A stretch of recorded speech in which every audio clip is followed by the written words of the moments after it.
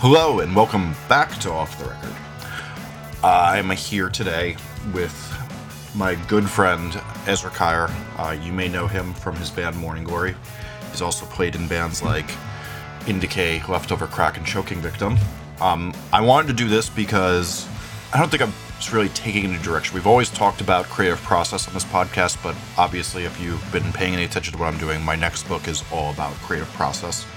And because of this, I wanted to have some conversations about this with people who are really good at talking. As you will hear in this, the reason I wanted to have Ezra on is he really gets creative process, and I think he's one of the more brilliant people I've ever worked with at it.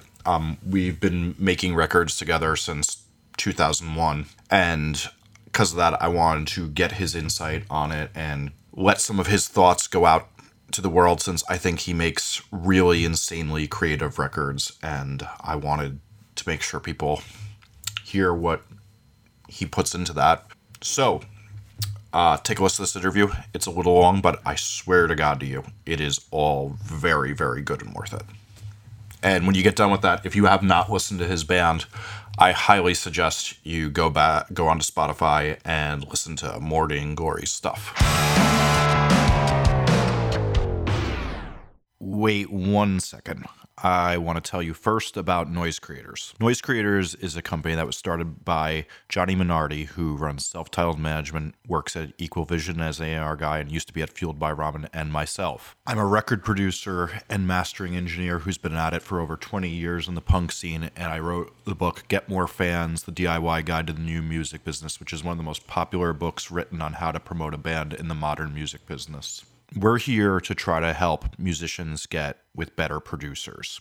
We can help musicians get a better deal and work with real top talent instead of the guy who just opened a studio down the road. What our site offers at noisecreators.com is a way to get to know all the best producers in the game today.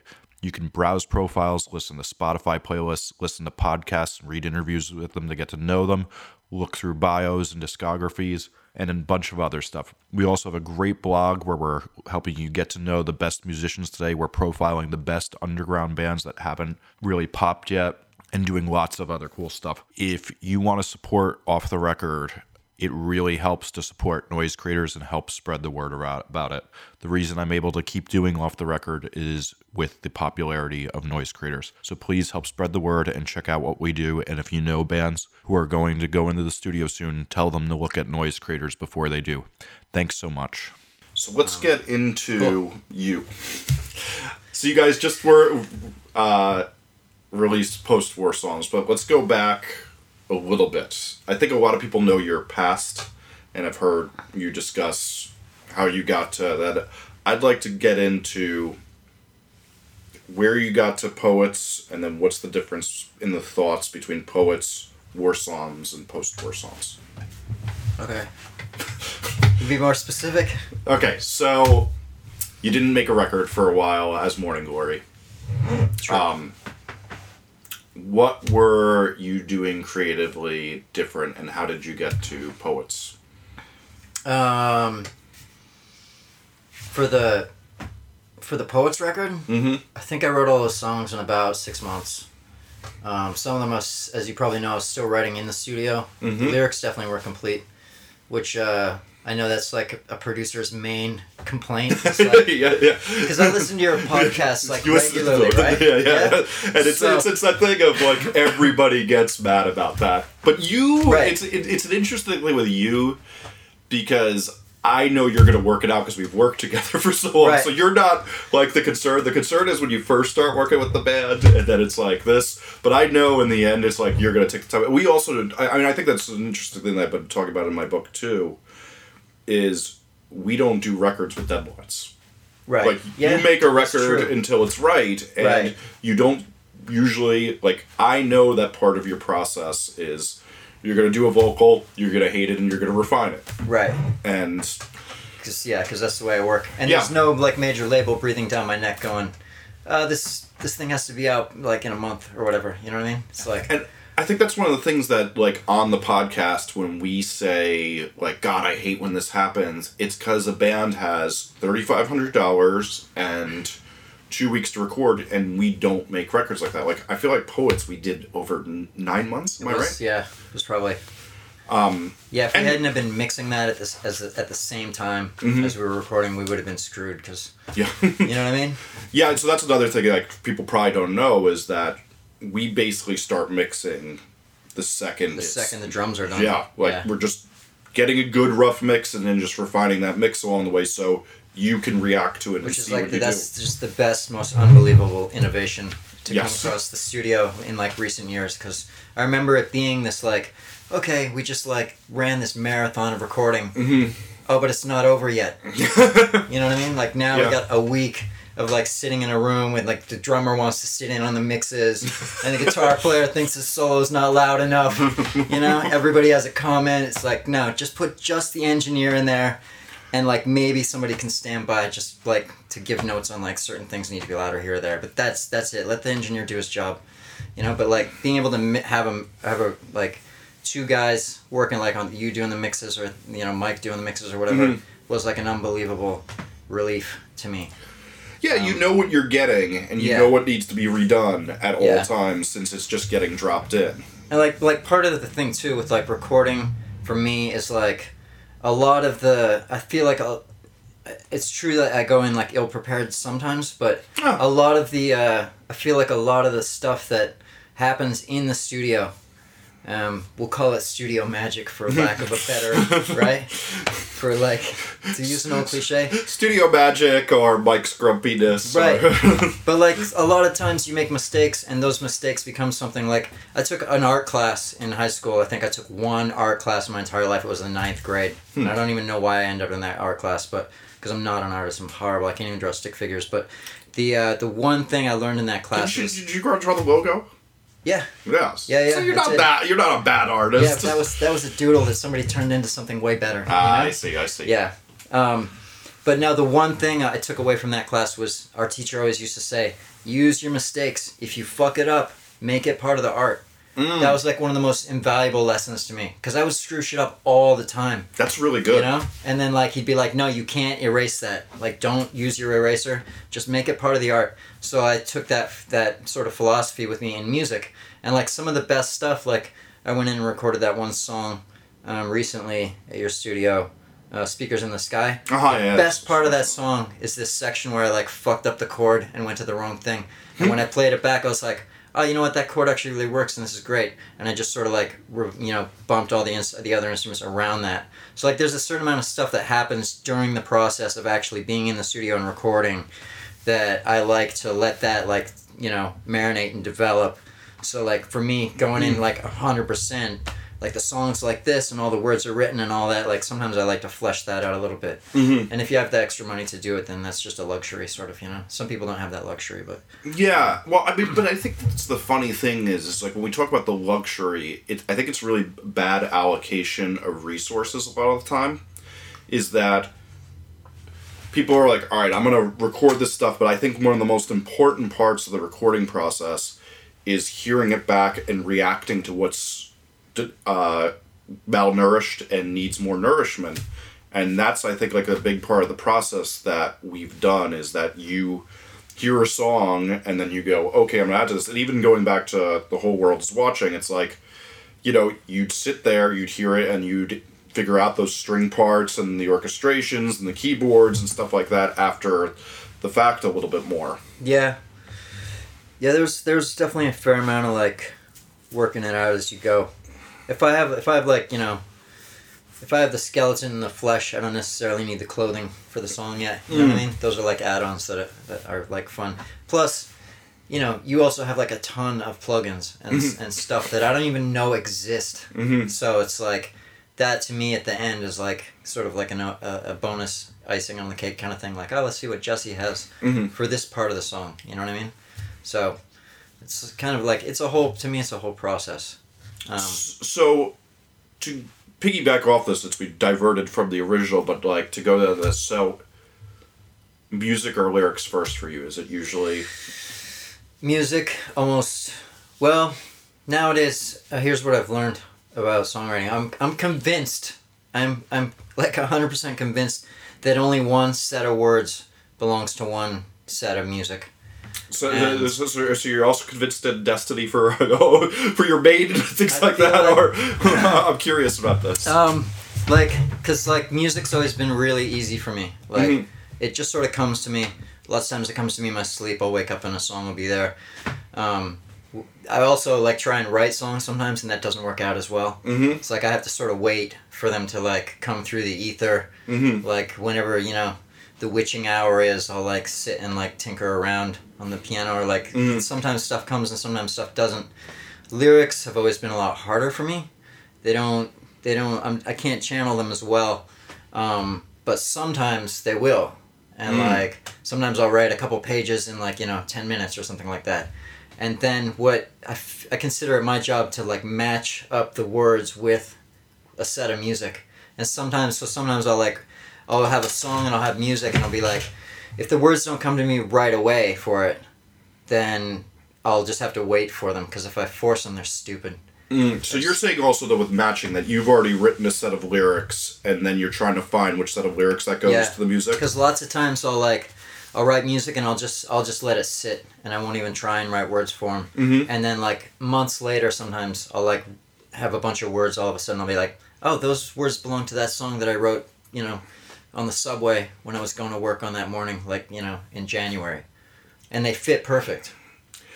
They do fit perfect. I So, think that's one of the things people like about your music, and I think that's one of the things that actually like I've become acutely more aware of this lately, and realizing how often you have to turn to a band and say that these lyrics and music are not working together. Yeah, it's that's why I truly believe it's like only one. It's like it's like you just putting together a puzzle, sort of, It's like, and I'll do the same thing. Like if a set of music doesn't arrive for me complete, like it's missing a bridge, or it's like missing a chorus or something, I've given up on trying to find it. I just let it find me. You know what I mean? It's like, not only does that reduce my stress level a lot, because I'm not like constantly worried of like, where the fuck is the chorus for this song? Mm-hmm. I'll just let it go, and eventually that chorus will appear and present itself, and then all I gotta do is find the right words for it or whatever. But this also comes from the fact that you're constantly writing lyrics down into a notebook. You're also constantly writing songs, so the odds of it pairing up are bigger than somebody who's just doing like, I always use like old Drive Like Jehu as examples. Like they wrote 22 songs and released 22 songs. Right. It's like you're writing tons and tons of songs, even though you're putting out tons and tons of songs as well. There's tons that we've never even heard. It's true. I mean, And that's why the books are great, because like. so to get into that, Sure. Ezra always has in the studio 3 notebooks with him. I'd say about 3. 3. Just filled with notes and lyrics. Well, you should do more of it.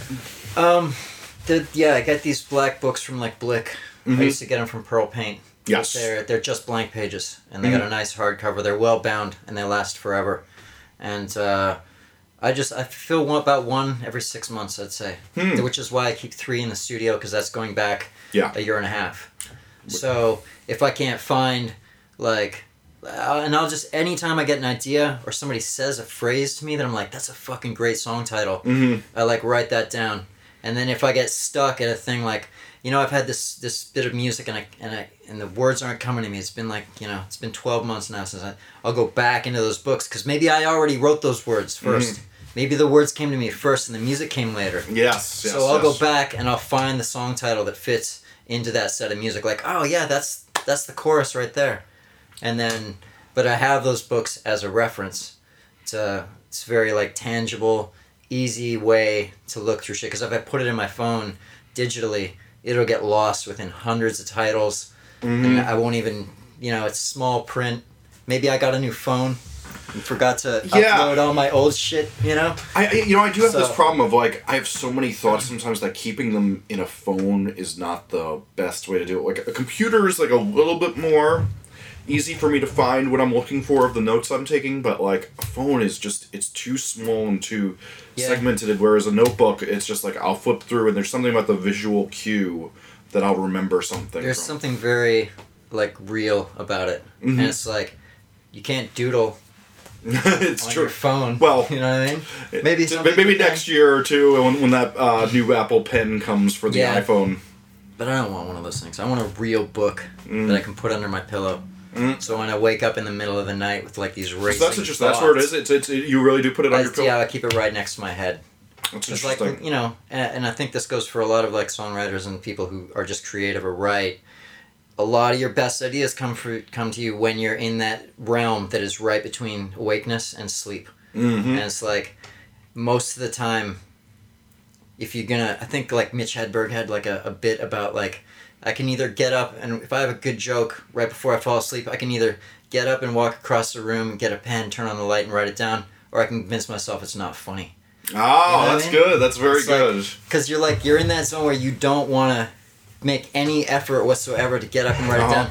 So like for a long time I'd be like, I'm gonna make a mnemonic device where when I wake up in the morning and I see that spot on the ceiling, I'm gonna remember what this idea was. And it never ever worked. No. I would always forget. So now I just keep my book by my head with a pen strapped with an elastic band, and I write it down. That's good too, because that you're not going to steal the pen. Exactly. I know. We have that all over the Exactly. studio is pens on shoelaces. I've become very convinced of a thing too, that if you don't get as much of the idea out right when you have it, you're going to lose some of the best parts of that idea. And like, I've even gotten to the point that even though we have 60 microphones in the studio to record things, it's like the second I have an idea, I just hit record on the voice memo thing for my iPhone, and then I email it to myself so that it goes in the folder. there you go. Because I'm never going to remember that idea fully. And if we're doing drums, I'm like, oh, the gang vocal should be on that part. When we get to gang vocals 2 weeks later on a record, I'm never going to remember that we wanted to do a gang vocal there.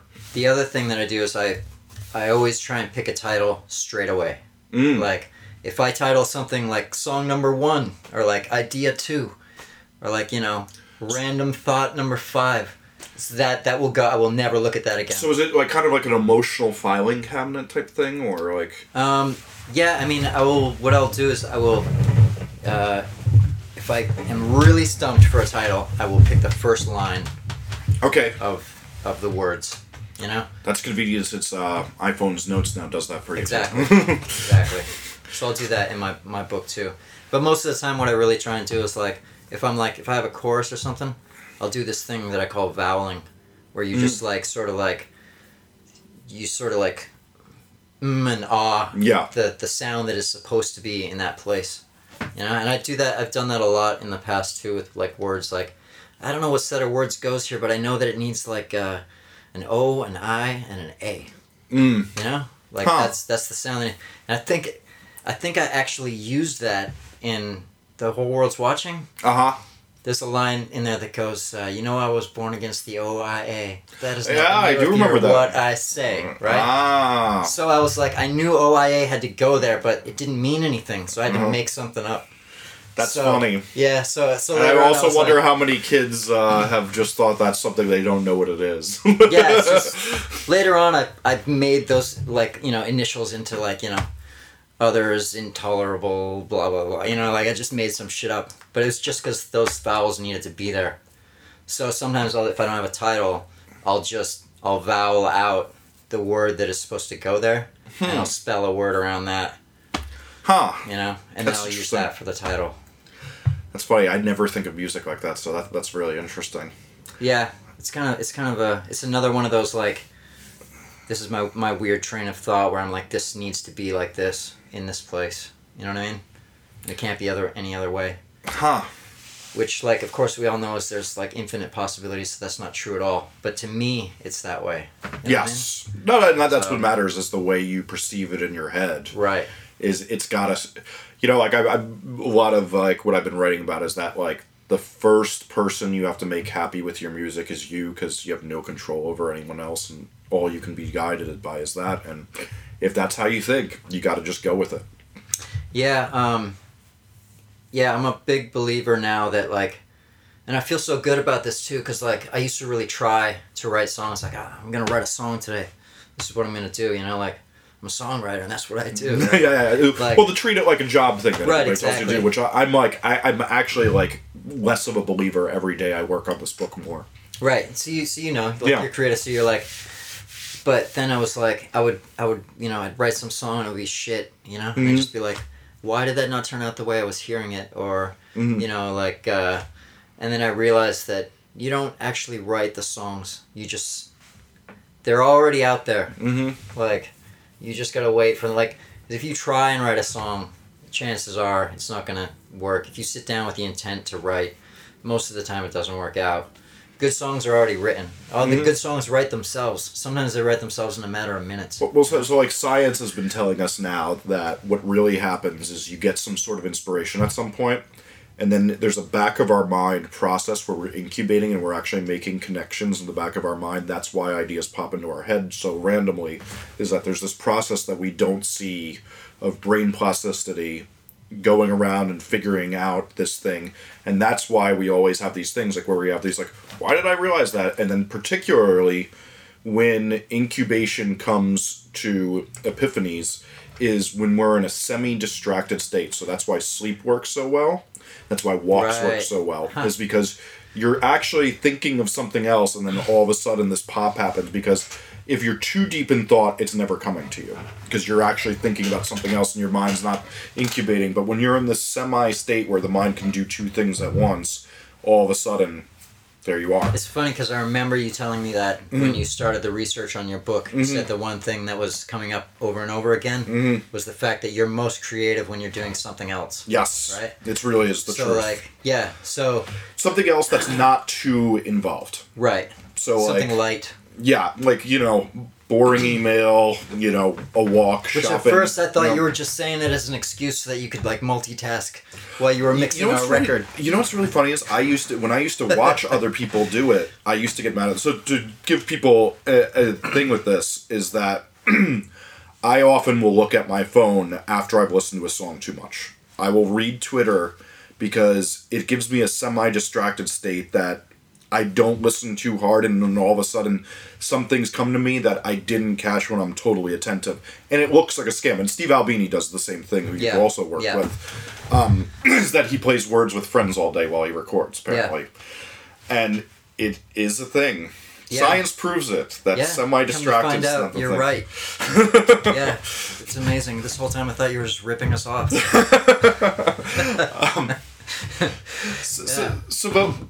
To get back to what you were saying a little bit about how it does come to you, you did some work in the past that does that, but I think it's a forcing thing of forcing that to come out when it's not fully incubated is the problem. Yeah.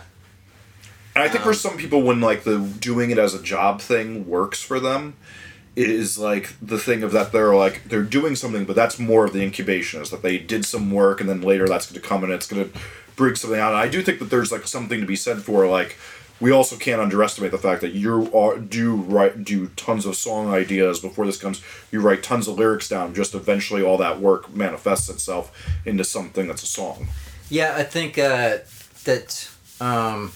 there is something to be said for just doing it, and because writing, if you especially creative writing, and painting, things like that takes practice. You gotta get good at your craft. So any time you write a song, you always think it's better than your last one. Yes. Most of the time, you know what I mean. So it's there's a certain amount of time and effort that goes into just honing your craft and getting good at it. I think it's the same thing for writers and painters probably as well. Yes. It's just something you get better at all the time. So there is a certain just shut up and do it and stop waiting for them to channel through the universe or whatever. Well, yeah, and waiting for everything to be perfect and writing all this stuff, and I'm just as much. I'm just trying to make the point that I've listened to thousands of interviews with songwriters and and they all say the same thing. They all call it something different. I think Neil Young calls it waiting at the fishing hole, and Chris Martin calls it trying to catch a fly or whatever. Catch the big fish, or with the David Lynch book, all that. So everybody always says the same thing, and I've found it to be the same in my case as well. Is that the good songs? And I remember one of my very, very first memories was wondering. And I remember asking my mom this. I was haven't all the songs in the world been written already? And how do people keep writing songs? It's, you know what's And- funny is I have this thought still. really? Yeah, I Like, mean- I'm just like, how is it that we're still coming up with like Yeah, new things? That was one of my first memories. Yeah, that's was funny. asking her that. I was like, you know, like I couldn't believe that all the songs that have been written in the world, haven't they all been used up? And like, of course, she couldn't answer that. And, like, come to find out years later, She didn't Yeah. answer. Well, there's a lot of bands who are just playing the Ramones songs a little bit faster each year.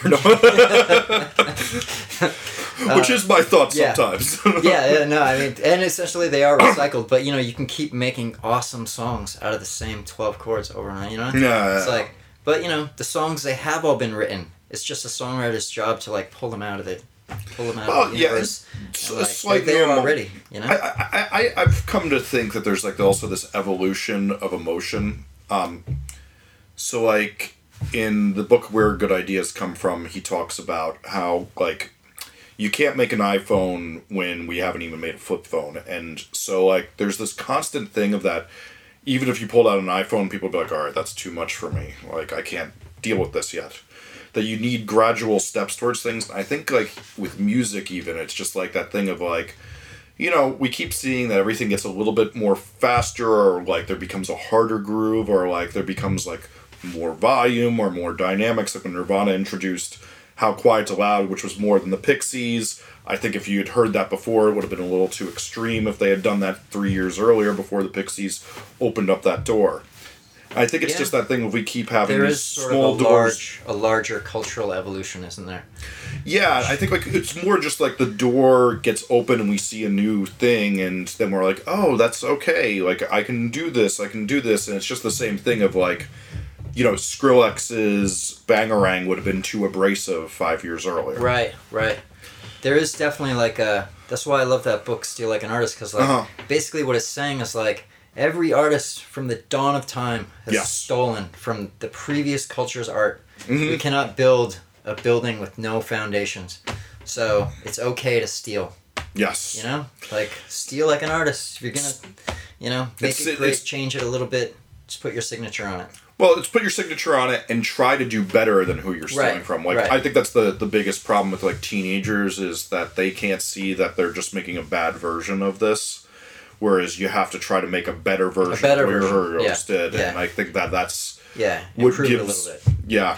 gives an interesting style to And it. by the way, one of my favorite episodes of Off the Record, your old podcast, was well, yeah, Loud. but this is probably gonna be an off the record episode since I'm doing new episodes I now. guess So let's definitely not not call in it old. We're definitely off your usual format. right Yes. now. Loudness Wars Yes. was one of my favorite Mm-hmm. episodes.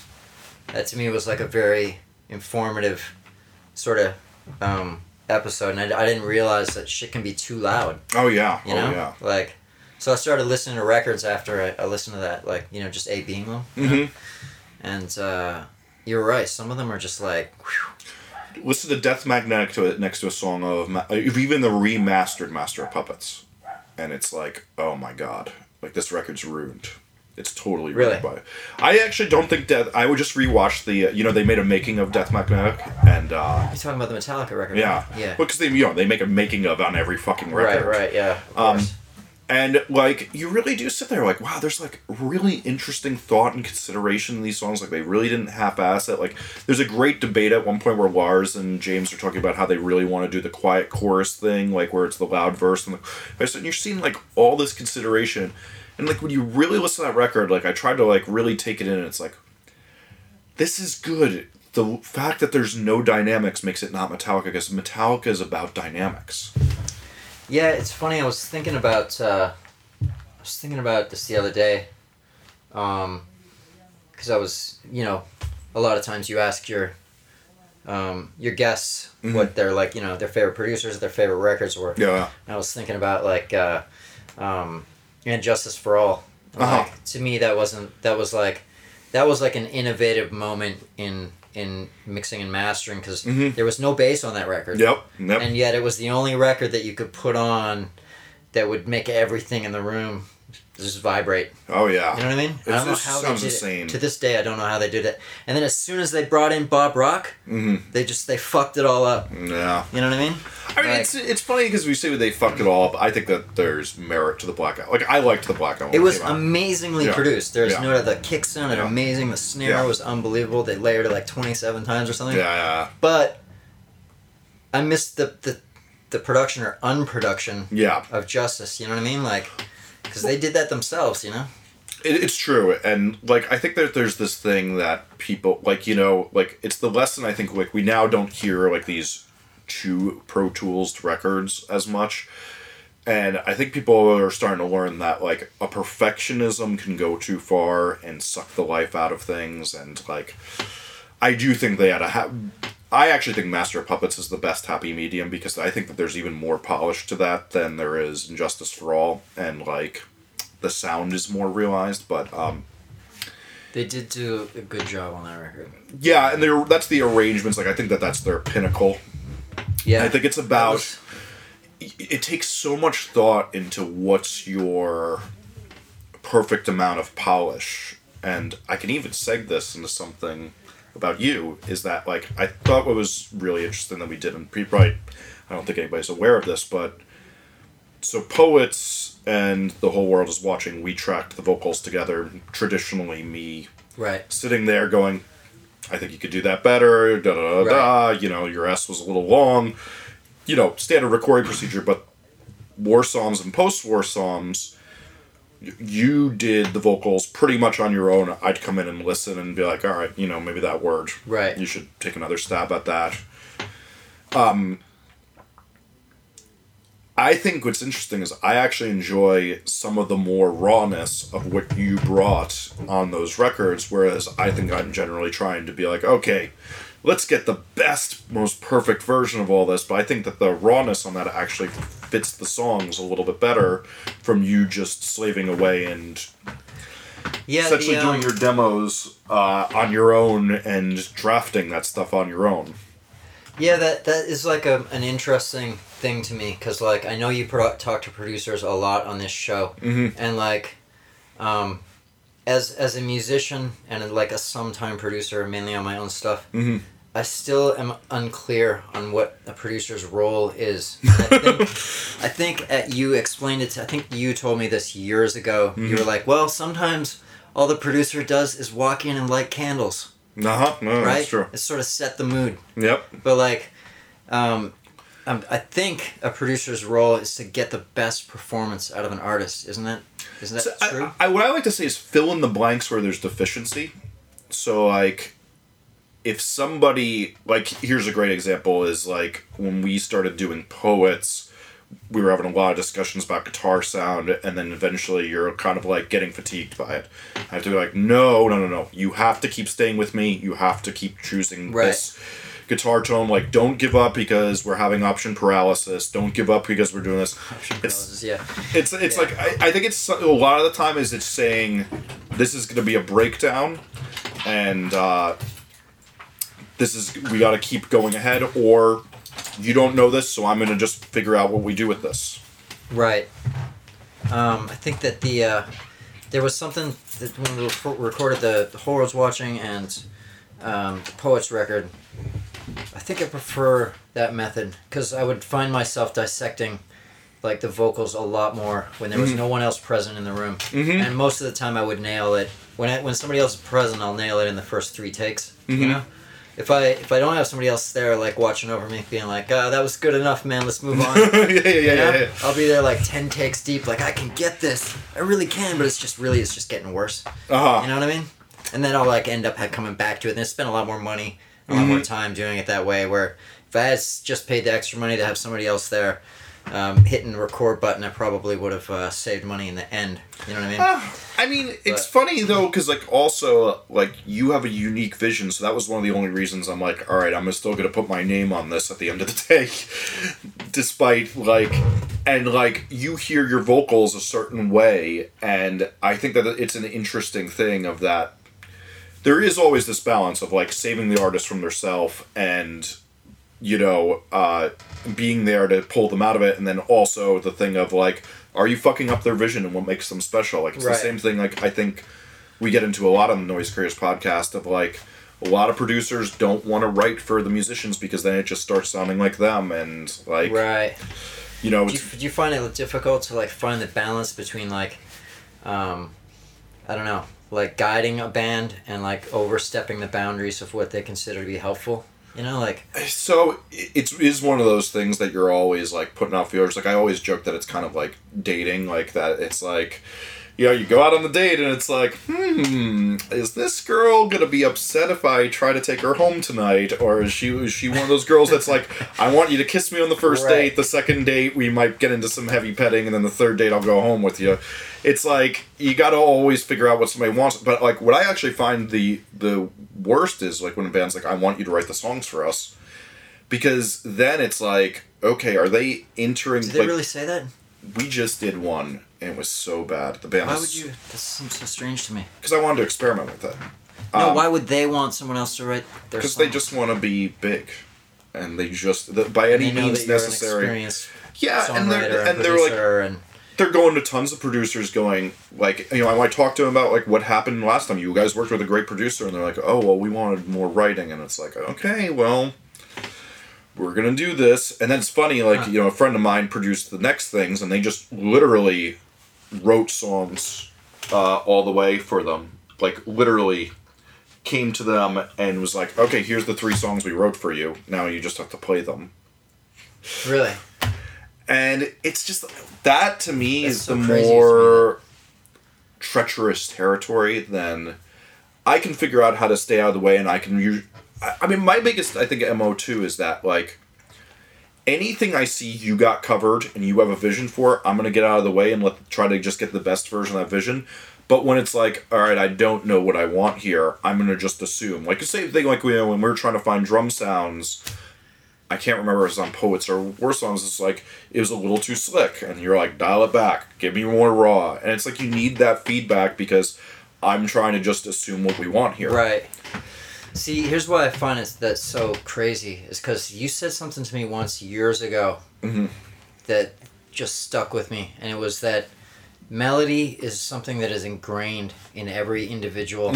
Every individual has their own sense. Or of taste. what- It's really taste. Right, or taste of Yeah. like what melody should be like, and which is why, you know, bands like No Effects, all their songs sound the same, Yeah. because like he's got that one sense of harmony, melody that just comes to him over and over and over again, and you know somebody else will have their own sense or taste of melody. So like the fact that a band is like, hey, will you write the song? For me? Yeah. It I'm just, just it sounds the same, and like it really is that thing of like over and over and over again. Like you can maybe contribute 10%, but like the harmonies are all going to sound the same, because like to some people a third sounds great on everything, and then to some Right. people a fifth sounds Right. great on everything, and it's like you just get these things where it's it's totally it's totally a matter of taste. I did this. I did like a guest spot on Franz Nicolai's. like, oh solo yeah, record I at remember, one point, right? yeah, you did like some guitar and stuff like that. I did a little guitar, Yeah. and I did this like the end of one of these songs where I put on this like it was sort of this like epic kind of ending thing, which I'm really good at, and I thought it was brilliant, and it pretty much was, except that when he sent the mixes back to me, he didn't think it was so brilliant, because he took the whole thing down in the mix and put this other like lead vocal over the top that I wasn't a big fan of, you know. I was like, you destroyed the best part of the song, but like, you know, to him that's, Yeah. you know, it was amazing. But it's like that's just a difference of like, you know, taste. It's like it's all sort of ingrained, you know. And I think that's one of the things too is like we've been kind of getting into it on some like recent episodes, is that like you have to get to know the artist's tastes, and like Right. you know, Sure. for you and I, we go back so long that it's pretty easy and come from a similar place. I mean, you know, and the funny thing is then obviously too, there was the thing of that when you and I first started working, it's like I was a fan of your previous band, so it was easy to understand some things. Right. So, but like even like I can remember like it was a funny thing. So the first record, for people who don't know, that we did together was In Decay, Kill Whitey. That's right. We did do that one together, right? Yes. Oh god, that was such a mess. But like, it was the funny thing of like, depending on who showed up each day, the influences were totally different because Squirt would come in and say, we sound like this, and then Jimmy would come in and say, we sound like this, Paul would come in, and then you'd come in, and it'd all be different. I just remember having to like go in after like 2 or 3 days worth of recording and redo all the guitars because I hadn't been using a tuner or something. Oh, like that. yeah. So that was you. So you guys recorded the record first with Metro, and then I came in and kind of fixed everything. Yeah, basically did a lot of editing and a lot of redoing things to try to get it up to snuff. And what do you call it? But yeah, I do remember that was a thing that you had to redo all the rhythms. Epic disaster. Hey, you know what? There's very few records that came out in 2001 where you go onto Spotify and see that many listens still. Really? So, I'm surprised because I've never listened to it. Really? No. I have it. I have it. I don't even know what songs are on there.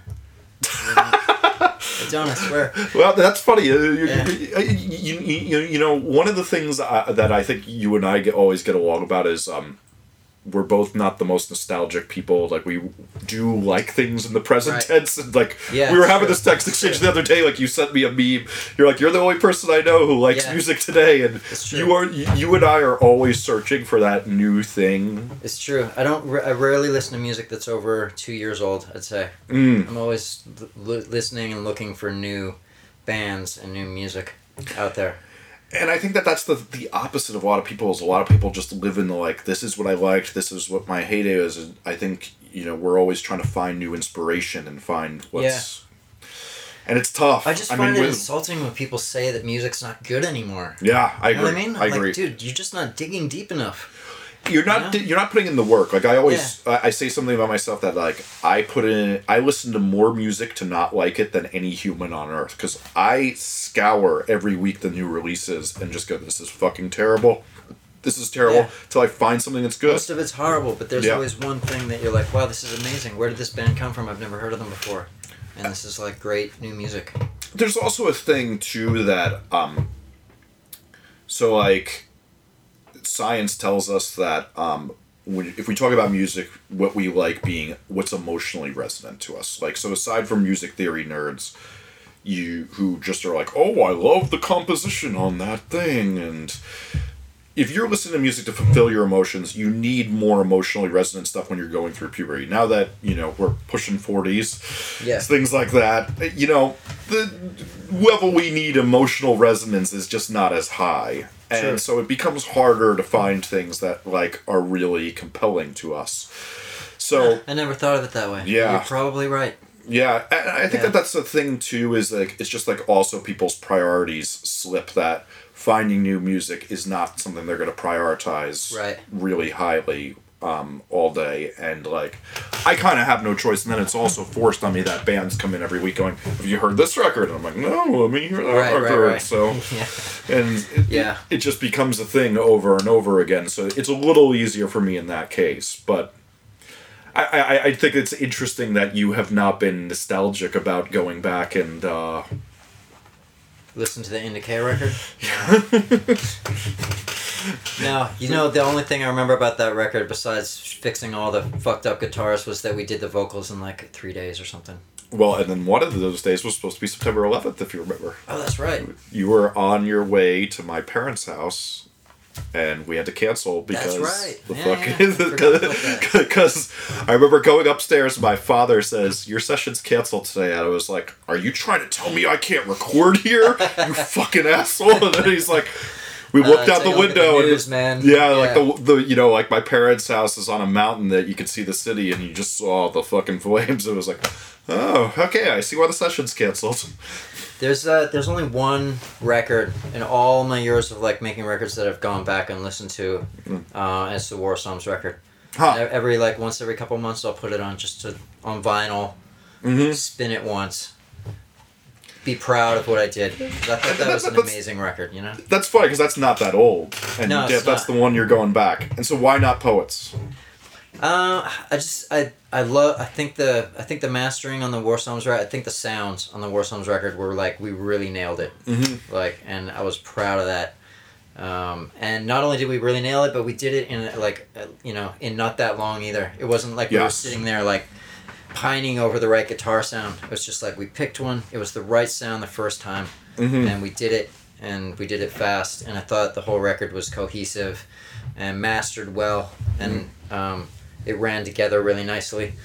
And I enjoy listening to it because it's like makes me happy that after all those decades of work, I got one record that I thought was amazing. I say that it took me 9 years of full-time producing to find one record I could listen to.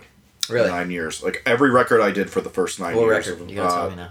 This band called Bear Colony I did, that was the first one that I don't like listen to. There's some records now, like I can put up, like, so I have a shuffle thing that I have on, like, around the house. Like if I'm alone and just doing things and I'm in the mood to hear music, I have like a shuffle that has like my favorite songs and some records I've done. And so like that NDKO record will come on. I don't sit there going, wow, I really love the mix on this record. Right. But I go, you know what, this record's fun, I like the songs on it. And the same thing with like Whole World Is Watching and but like I don't have that thing of like I really nailed it until 9 years in. Really? Yeah, I never feel good about it. Yeah, I always say like be careful what you track and record and what you say because like eventually like that's a permanent record of you know what I mean. So, I know, and it's so weird too because like I have to have this discussion with bands. I remember having this discussion with bands in like 2009. I'm like, you guys don't want to say bitch in this song. You don't want to call her a bitch. You don't want to call her any names like this. Right. Like, the girls are getting really on it. And now if you did that, like the way the culture is, it's like you're going to be expelled from the conversation. Yeah. Like, people are not tolerant of that. And, you know, not complaining. Like, I'm glad that we're treating women with respect. I'm just saying, I had to coach this. And there's a thing of like, you gotta be careful what you say because it is gonna happen for. I've even taken that to fashion over the years of like I've done a pretty good job of not being too embarrassed of what I wear in pictures. right. No, you always dress in something classic. Yeah, that way it doesn't. You don't have that. You're not rocking that mullet.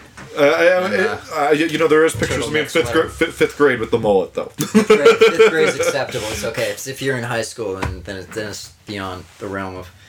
Now I'm always telling people like, dude, one day. This whole music thing might not work out for you, and you're gonna have to get a job in accounting, and they're gonna look at all the shit that you recorded behind your back, and they're gonna realize you had this song where you're just cussing out women and calling them bitches, and like. This is coming from a guy who was in a band that talks about shooting cops. Hey, that's how I know. That's how I know.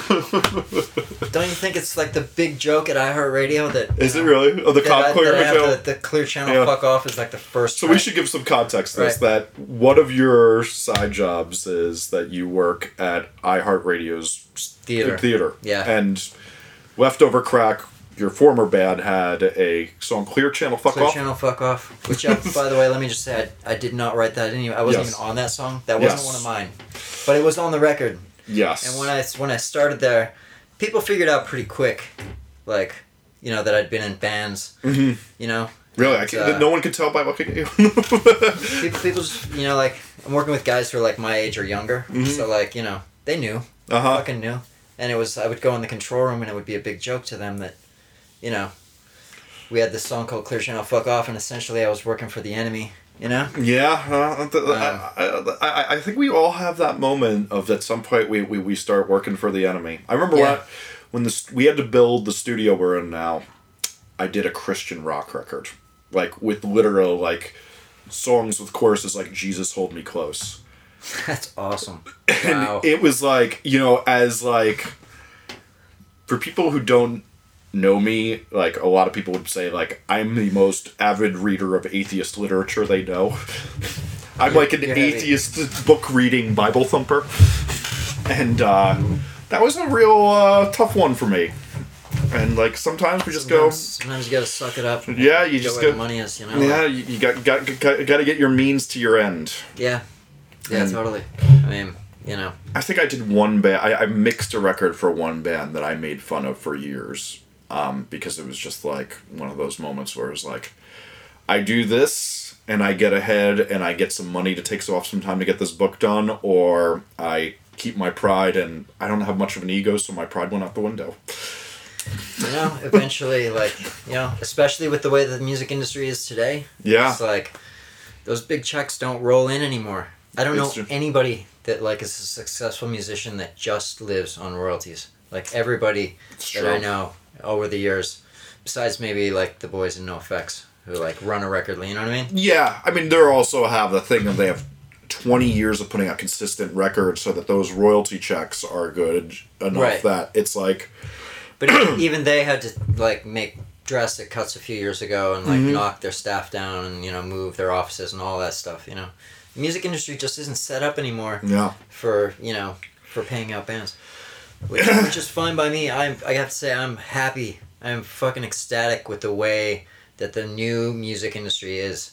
I watched that show Vinyl. Oh, yeah. So I only got 3 episodes in before I couldn't take it anymore. So just tell me. The first hour of it just made me so mad. Like I was just like so glad that the music industry isn't like that anymore. That the tools that we have that now are easily at every person's disposal to use in privacy of your bedroom if you want to. It's like it's no longer this like, oh, I gotta get a record contract with some bigwig who's like on cocaine and just blowing all of our money on airplanes and jets and ridiculous shit and jewels that like we never see any of the money. Like Yeah. the music industry just used to be so fucked, and now it's actually in the hands of the artists, which It's I think true. is great. And one of the worst scenes in that show, or the first episode, is like when he's like, "No, play the Kinks." Right? Oh yeah, it's brilliant. Yeah, and it's just like, no, this actually is the worked thing. on that show for a minute. Did you? Yeah, it's brilliant. And it's like, it's that thing, and like that is the thing that ruined it. And like, I think you're a clear example of.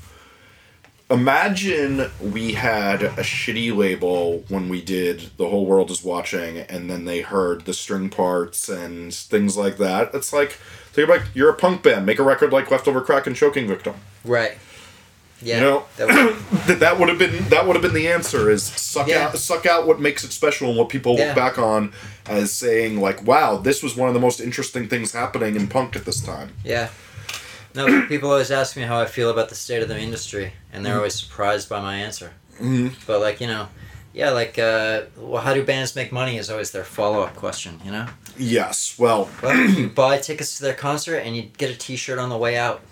really, it's true. You know what I mean, like, literally, I always joke, since we're in my home now, it's like, what my home is and what I wear at home is a bunch of shirts from bands I would never wear in public. Right. Because, like, this shirt looks terrible, but I love this band. Dude, I know, I'm gonna write a song that just called "No More Band Shirts, Please."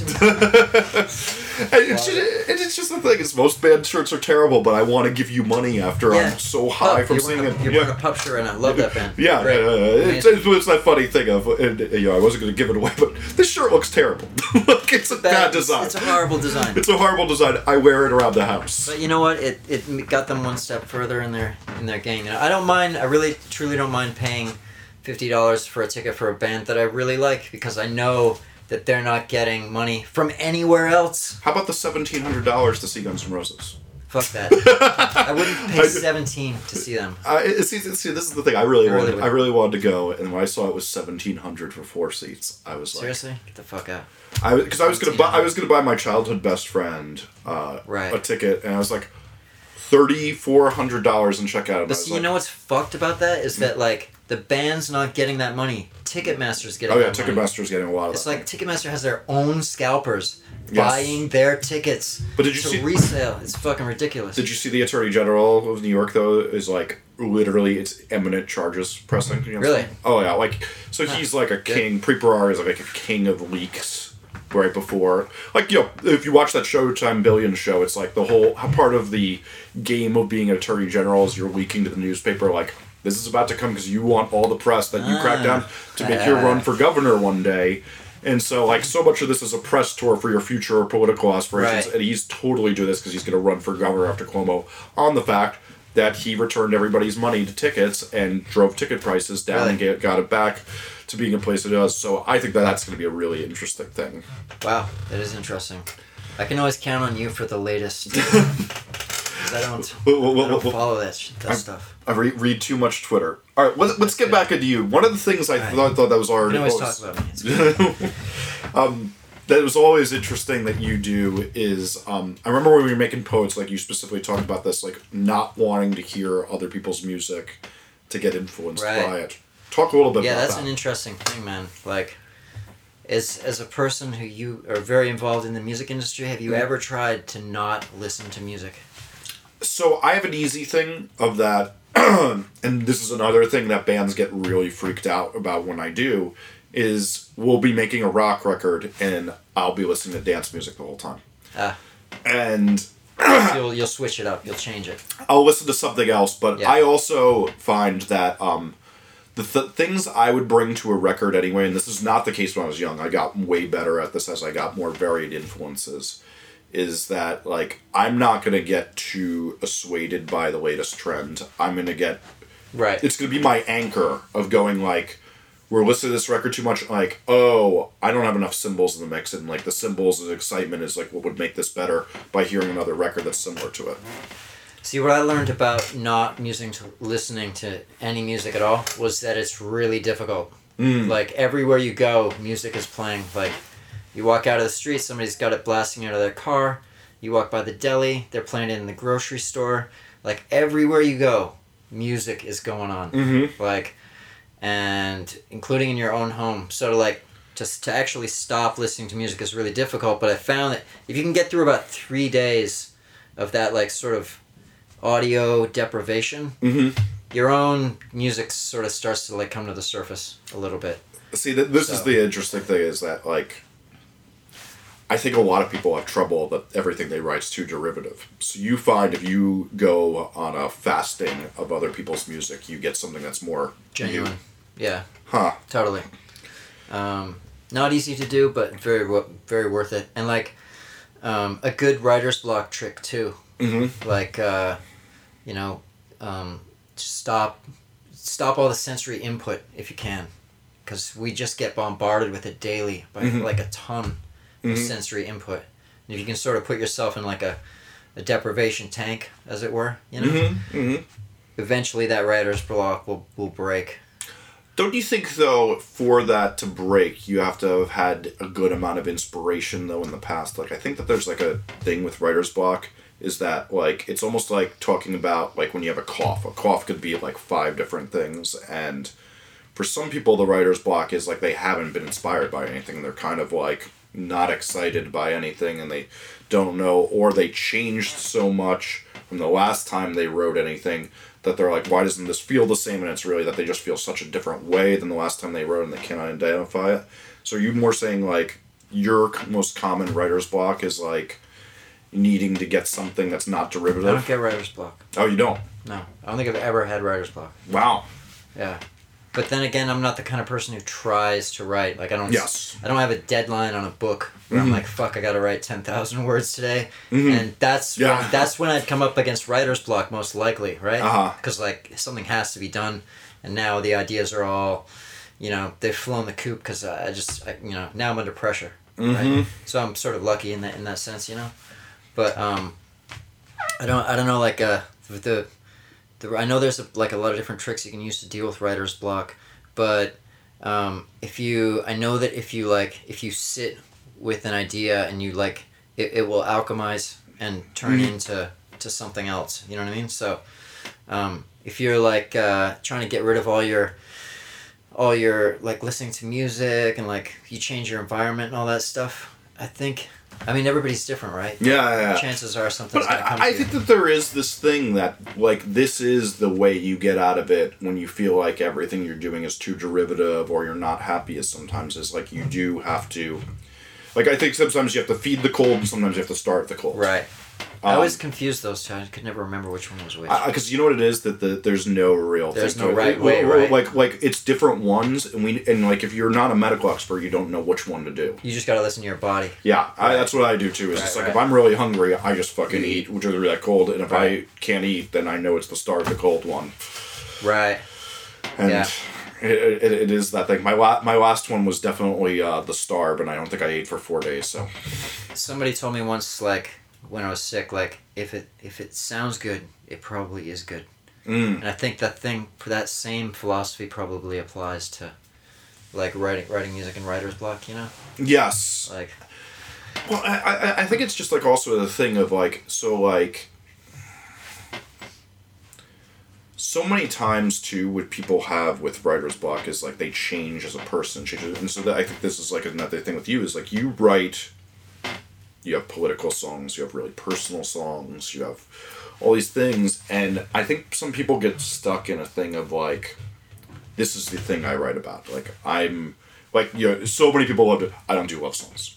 Right. And right.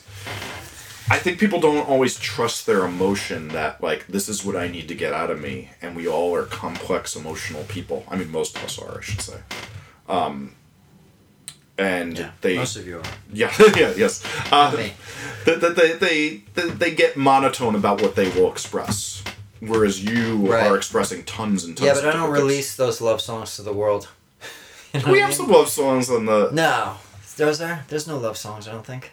I feel like on. Oh no, there was one that was kind of like the My Marielle song, right? The Marielle, and then I thought Born in December is kind of like. No, that's a childhood story about how horrible my fucked up parents were. Okay, well, there's lyrical reinterpretation. No, I don't. I will write love songs, but I give them directly to the person that I wrote them for. I don't put them out. Interesting. I think songs are like a gift. Like they make great gifts. You know what I mean? It's true. It really is true. So like sometimes instead of like getting somebody a fucking a sweater for Christmas or something, I'll just write them a song. It's pretty cool. Well, it's easy and I can do it, and it's like, how many people do you know can write a song, and like nobody's ever written me a song. You know what I mean? One guy I worked with wrote me a theme song. Really? Really? That's amazing. It's pretty funny, but it's Brian Alien wrote me a song once. Actually. Oh, actually, yeah, I can see that. I can see that. It's funny though, because I'm going out with this girl. We've been going out for a few years now, and this girl's like, she. Okay, first of all, just let me preface this by saying she's a mortician. Yeah, I remember this. Yeah. So she is a stone wall. I cannot get through to this girl. She's emotionally calloused, is what we might say. Yeah, I don't even know how to describe her. I'm just like, she is just. I've never seen her break down or cry or anything. She's just like, and she doesn't understand music. That's the one thing. Yeah, like, so I like, music is one thing I'm really good at, and it's a huge part of my identity, right? Yeah, so totally. So like, I'll like write her a song or something, and I'll like play it for her at the piano, like, just for you, baby. Like, here it is, and I'll just get like, oh, that's really nice.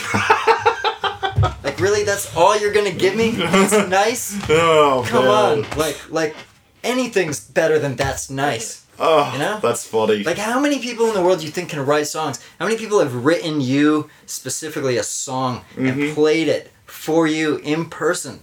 Nobody's ever done that for me, and all I'm getting is like, that's really nice. Oh, man, I can't get anything out of her, man. It's brutal.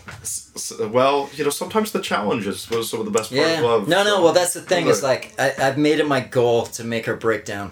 Like, I'm gonna write a song that you're gonna have to cry. Like, it's gonna be so good, baby. Don't worry. You hang in there another year. I'll have it written. That's my New Year's resolution. Well, now we know what to expect. Yeah.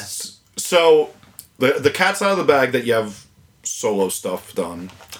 Don't know what to do with it. Don't know what to do with it.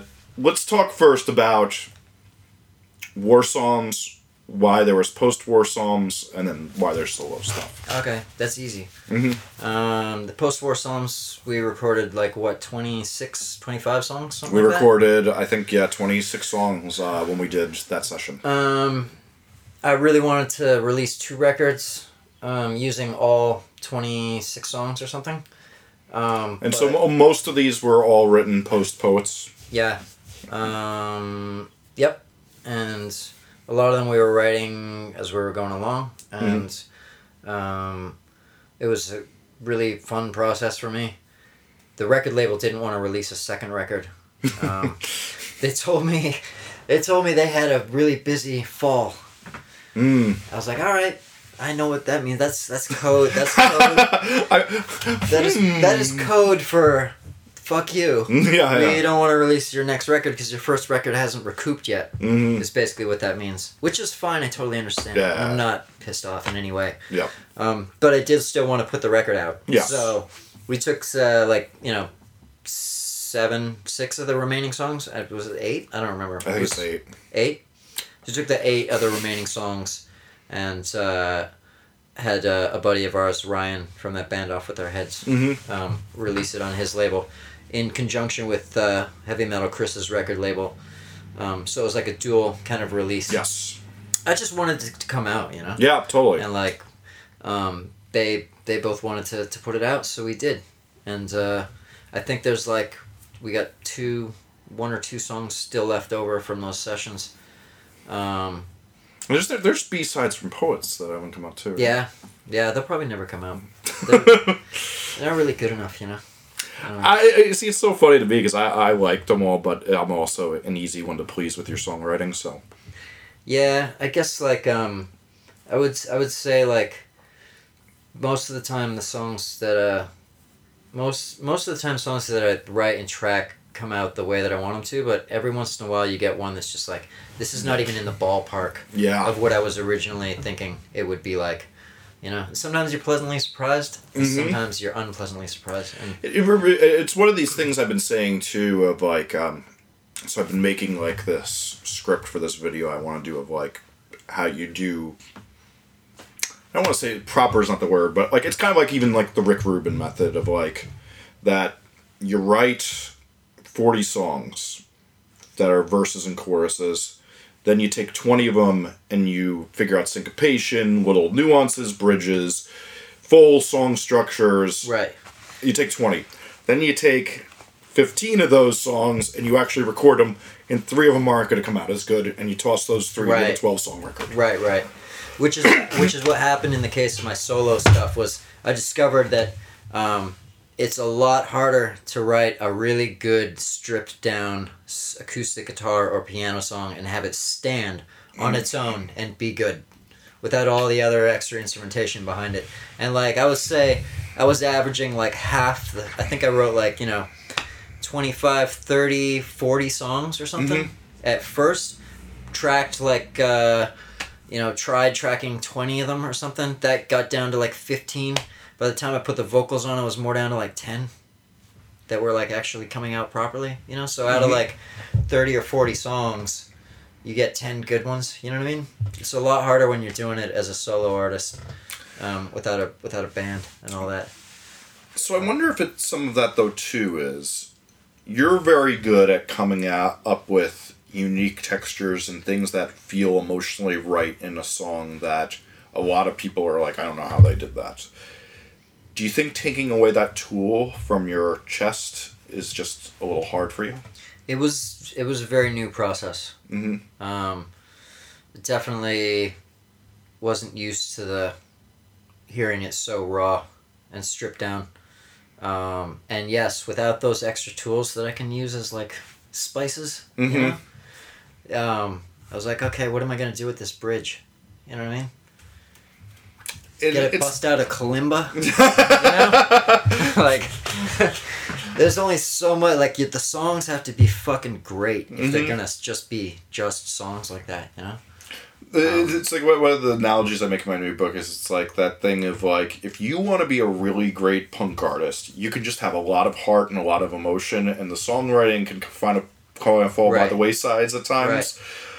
If you want to be a minimal techno musician or you want to be a folk artist, you better have the best songs because there's nothing to back you up except for your texture of your guitar. So you better get a great sounding acoustic guitar. Your voice better be in great shape, and you better write a hell of a song. And you've got to be flawless as a musician too. Yeah. Like you can't fuck it up. And that's one thing I learned about piano too. Is like, if you fuck up a note on the piano, it's like everybody's gonna know and notice that and go be like, ooh, that's terrible, you know. But if you fuck up on a note on the guitar, you just make the same fuck up in a verse later, and everybody thinks you did it on purpose.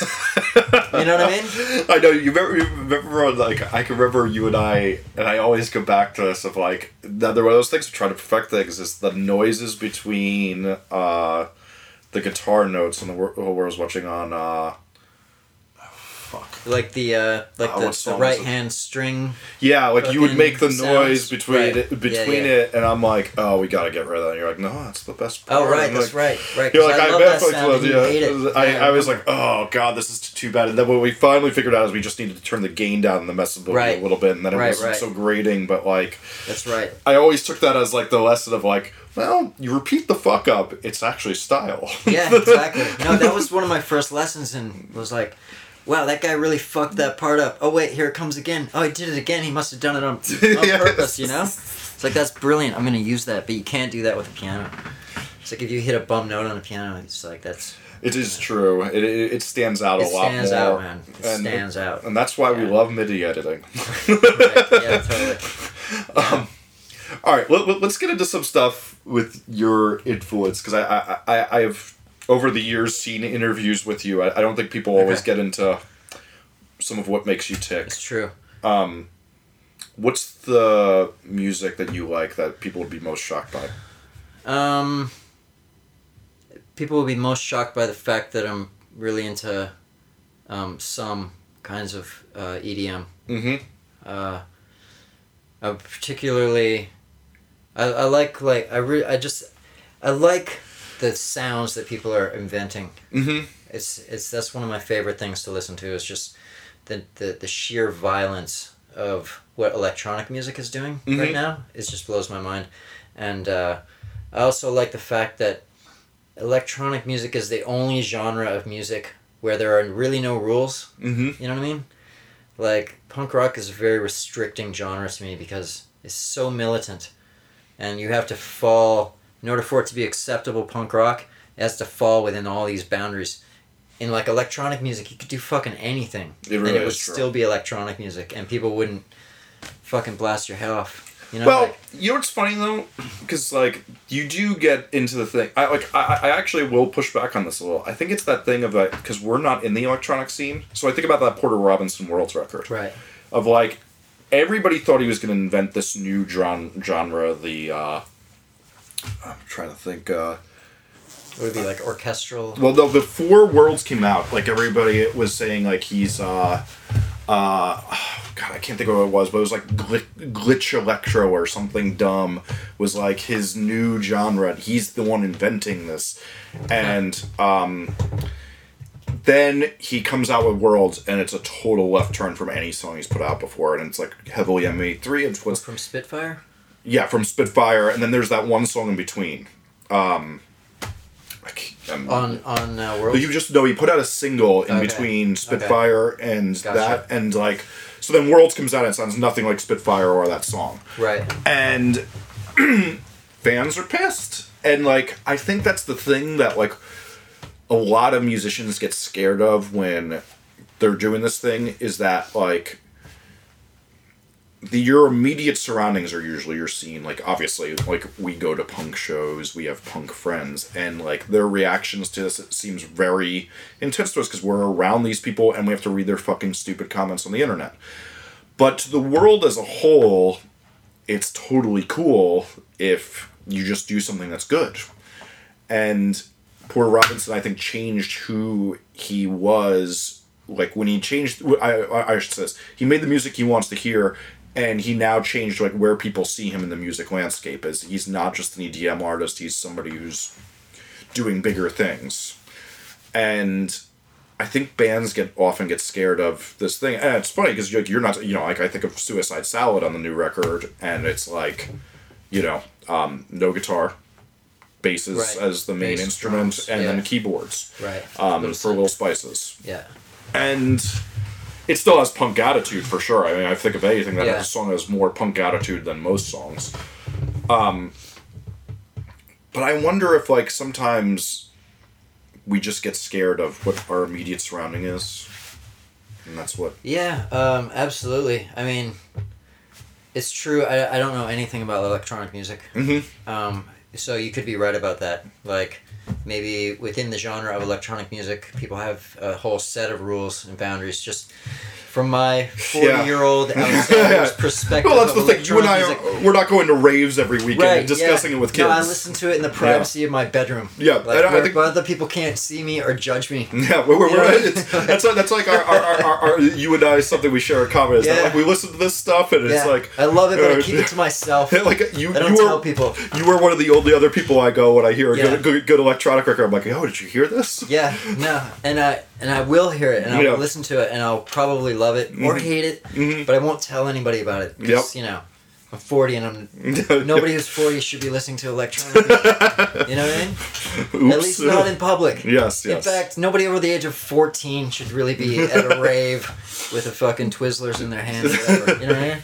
But I really, really enjoy like the sounds that they're coming up with and the mastering. I'm always interested to hear what they're doing with it because it's pretty much like it seems to me like I don't know for sure, but it seems like it's really at the cutting edge of like what's going on with like recording technology. No, I think you know it's an interesting thing in that people really get mad at me like when I say this all the time, but like they say like in technology porn is usually like a lot of where innovation comes from. Like they figure out how to do checkout cards, how to do subscription services. Electronic is where most of the innovation and marketing and who's using influential plugins and using influential techniques, it's all in electronic music. And it's isn't it because like guys who are like DJs are also like songwriters and producers. They're sort of all wrapped up into it's like a one-man band. It's like the techies that are creating the software are also writing the songs and applying it to their own music. Well, you also think of it this way. Their only creative outlet is when they're sitting in front of a laptop. To do something. So inherently the technology is sitting right there, whereas if you want to be creative, you can sit at a piano, you can sit at a guitar. These people, like their only way to do things is when it's in front of technology. So inherently they're going to be there to push it and understand it more. I just love that it's always breaking the rules. Like I've been listening to like Tiesto. Yeah. So like this guy's got songs where the melodies isn't even words. It's just like bits of vowels that are like stuck in and made into a melody. Yeah. Like who would have known that you could write a song with vocals without any words in it? It's unbelievable to me. Yeah, I mean it's funny because like and so what's even funnier is he's been doing that for years, and it's like and no one else is really doing it the way he does it. I mean, there's imitators obviously, but no one's doing it well the way he does it still. Yeah, I've been really enjoying that record a lot. This is the newest Tiesto. Yeah, I think so. Probably. I haven't listened to that one. I don't know. It's just on whatever's on Spotify. It's all like he's probably only got one record that's remixed like into 3 different records. You know what I mean? Yeah. So, well, he is king of the Guidos. Is he really? Oh yeah, that's like like I thought he was Mexican. Well, no. So Tiesto's like main following is like Snooki from Jersey Shore. Oh God. I know. Now I feel horrible that I said that I liked him. Listen, this is the thing I've come to know is that there's tons of people with shameful fan bases. Like it's like the best joke is like somebody would say this about like Bernie Sanders recently, like love the guy, hate the fans. Radiohead, love the guys, hate the fans. It's true. I always say if I never listened to a band because of their audience, I wouldn't like any bands at all. Yeah, that's a great point. It's like there's not one band in the world where I don't hate somebody who likes their music. It's usually the majority. I can't base my judgment of the band by the people that go to the shows. Well, I don't go to shows anymore. Yeah, and I even have that thing of like even when I'm at a band show, like when I'm like, all right, this is my people. You get there and you're like, oh man. Yeah. What was it? Yeah. I don't want to go anywhere near that person. Like, am I really here? What am I doing here? Yeah, like, okay, like it's very rare I get to go to a show and be like, these are my people. Yeah. No, I definitely don't do that anymore. I don't know if I ever did that, but I've always just sort of been in it for the music, you know? So you're saying you rarely go to shows? No, I go to shows a lot, but it's pretty rare when I'm like there clicked up with my boys or something. You know what I mean? It's like I'll go to a show alone, try to enjoy the music as best I can. and then drag my 40-year-old ass home. Yes, Go yes. to bed and get up and go to work the next day. I know. I've like- been having that thing of like lately, like when it's like, oh, midnight show. I'm like, oh, midnight Yeah. show. I was so excited about that 2 years ago. Yeah, it's like if it's not within a 10-block radius of my house, the odds of me going after midnight just go down like Yeah. 30% or something. You know what I mean? I'm lucky. St. Vitus is a 10-minute bike ride, or Right, else that'd right. be the end for me. Yeah. No, I still love shows, and I love going to shows, and I love experiencing live music. Mhm. Live music is like I really love live records. Mm-hmm. And I love YouTube because like there's so much stuff. There's so much live stuff now on YouTube Yes. that you can just watch and enjoy. And I love analyzing it and picking it apart and learning stuff from it and like why did they do this and Mm-hmm. how come they're doing that there, and I'm trying to figure out like these bands use all these like backing tracks now, so I'm Yes. like, I've got my metronome out, I'm like trying to figure out how they're doing it and stuff, Mm-hmm. like I don't know, it's a whole new form of like I made this argument the other day too with somebody who was like, well that's like all these bands are like playing the backup tracks now, and, they're playing like 10 of their own vocals, and like it's true, that's true, but like that in itself is sort of a whole new form of art. You know what I mean? Like If it's done well, it can be. yeah, to do that well and not fuck it up must just take so much practice and time and thought, Like I mean, I can think see both sides of the coin is all I'm saying, Like, yeah, I think if It's it's like- tasteful, it can be a thing. There's a thing too of like where it's just like people when it's a crutch, it's bad. When Right. it's tasteful and to enhance some quick little elements of it, it can be fucking awesome. Yeah, I mean, I'm not into the live pitch correct thing, Yes. which I think is bullshit. Mhm. But I do find it interesting when a band can pull off like that band 21 Pilots. Uh huh. Like it's just a drummer and a singer Yep. plays piano, Mhm. but like they trigger all the rest of their sounds, Mhm. or they're playing along to a track or something, I think It's they're like- playing to a track. I haven't. Yeah.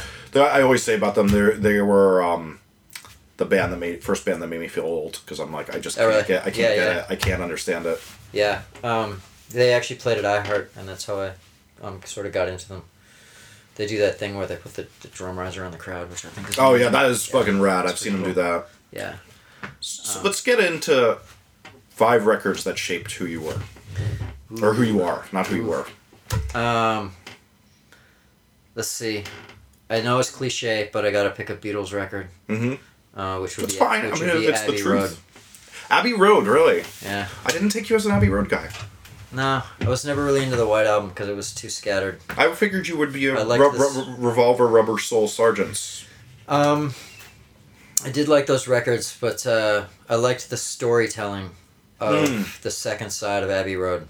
To me, that was like, and I liked the way it flowed together, and they had the reprises where they'd bring in riffs from earlier on and like make them into new songs. Yes. So it was like reading a book, Mm-hmm.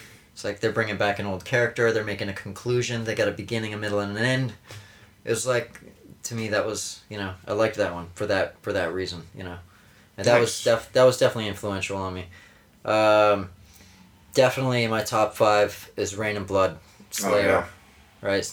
And you guys got to work with somebody who did a bunch of Slayer art recently. That's right, Matt Curtis. Mm-hmm. Yeah, he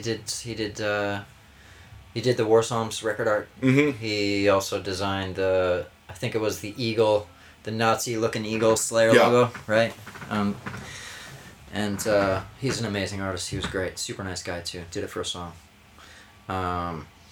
Yeah, so that would be in that. I loved that record because it was 30 minutes on a cassette, and when it got to the end of the 30 minutes, it would flip over and repeat the record, Yeah. which I thought was brilliant. It's so Yeah. funny because like there's only like a handful of records I could think of did that on cassette back then, Yeah. like when we were young, and that was like that's always the one that stands out, like because all the other ones were like total duds, like Cinderella. Right. Like, oh cool. No, and it would the album would end halfway through and the tape would flip over and you hear the second half. That one Yeah. was just like, here's the record, it's fucking 28 minutes of the best thrash you ever heard. Mm-hmm. And you're gonna hear it again now, Yep. And usually you'd stick around for at Yeah. least a few songs. Yeah, totally. Other records. God, there's so many. I don't even... I mean, just spit them out. Yeah. I think I mentioned Justice because of the way it was mixed. Mhm. You know, which Yeah. is still a mystery to me how they did Yeah, that. there's very few records that stump me. That record stumps me. There's a record by a band called Iron Age Mhm. from Austin, Texas, and from what I know, they never got big or anything, but they Mhm. put out one amazing record called "The Sleeping Eye of the Watcher" that I just love. It was like they started out as a hardcore band, which I hate hardcore, Mhm. but then they sort of turned into like a more like metal, like dirgy metal. And that was an amazing ride. It was about as close to Slayer as you could get. And they were never big or anything. That's what blows my mind. They just, Well, I think every one of us has like that one record Yeah. of the band that never Yeah. got big, but that Yeah. was like super formative to us. yeah, yeah, totally. That one was great. Then like if you're gonna talk about like other genres like hip hop, I was really into like Gravediggers Mm-hmm. and I really like the early Outkast stuff like Aquemini and Aliens and. We watched that documentary on Netflix about the Art of Noise. No, I haven't seen that yet. It's good. Yeah. It's not Is it? great. It's good. It's definitely like there's some great shots in it of like how they were doing that stuff, and you're like, oh my god, I can't believe they made records in this environment. Oh yeah, I think I did see some of that. They're Yeah. in like a They're in the basement hood. in Yes. like the hood. It's Yes, just I like did see part of that. Yeah, yeah, it's amazing. crazy. It's crazy. Yeah. Yeah, I don't know. There's just so many of them. I love some of the Turbo Negro records. Oh yeah. Like as far as like new music that's out right now goes, I thought the first Jake Bug debut album You turned me on to that. Yeah. was fucking just like one of my favorite records to come out in the last 2 years.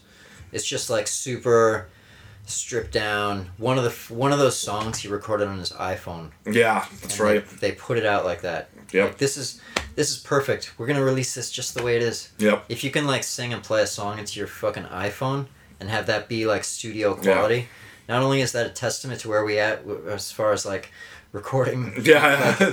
like equipment goes, but it's also like it says something about public's taste, you know. Which, Well, I think it's just that thing of like he's got that emotional alignment. Like when he plays it, it's like sometimes the emotion's just there, and that's Yeah. what you go with. yeah, the kid's got it, man. He's amazing. Yeah. He was another iHeart guy actually. Yeah. Metric, I love Yep. Metric.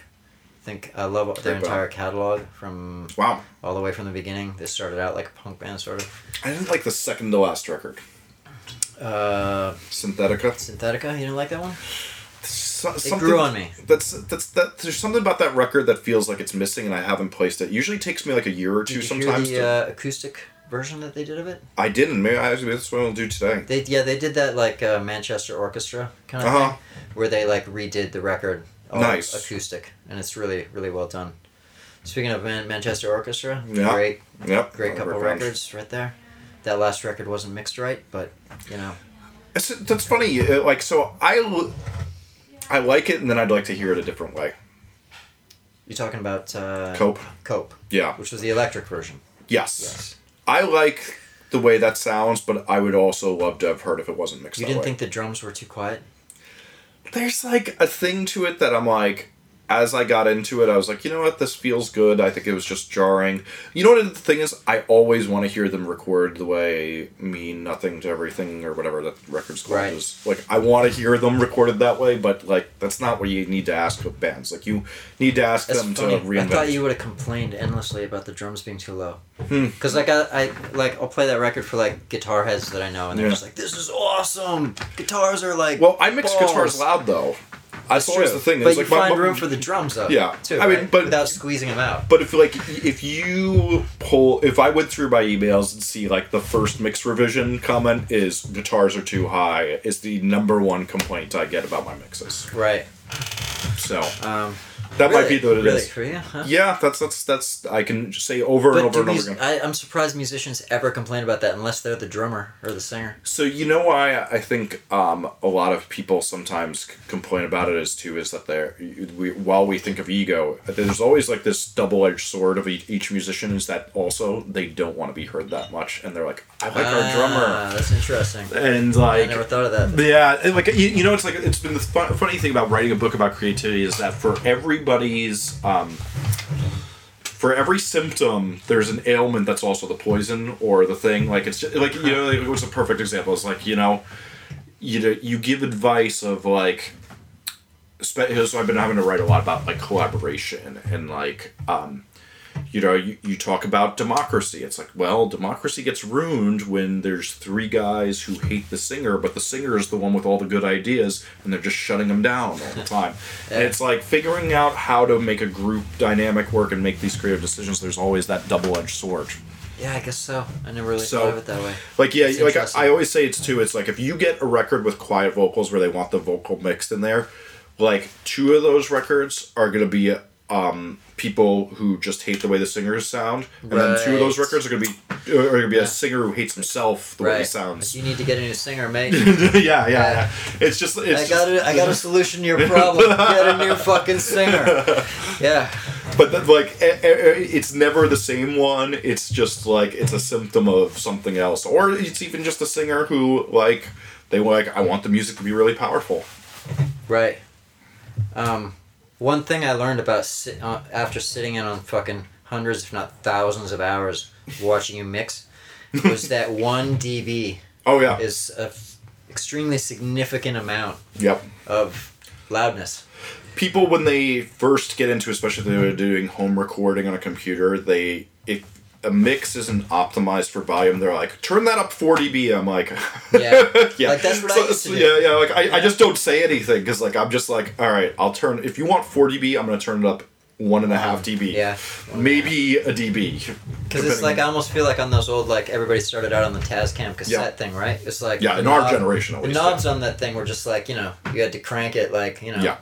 a long way. If you're not mixing into mastering or compression, big dB sweeps are a very big thing when recordings are unclear. But when recording is clear, a dB is the difference between a Right. little bit not clear and a little bit clear. So it becomes a thing of like, and like, they always say that, like, if you blind test somebody that they can't hear a half a dB of difference. But like, Right, I right. tend to think that if you're in a really clear compressed environment, that there's no way you can't not hear a half a dB of difference, Right. even if you're really incompetent. Like somebody, the old sexist saying is the girlfriend can hear it, or as I like to say, the significant other can hear it, since I'm so Right, progressive. But like, I think there's truth to that like you can hear the most minuscule things if you are paying attention and if the recording is really optimized.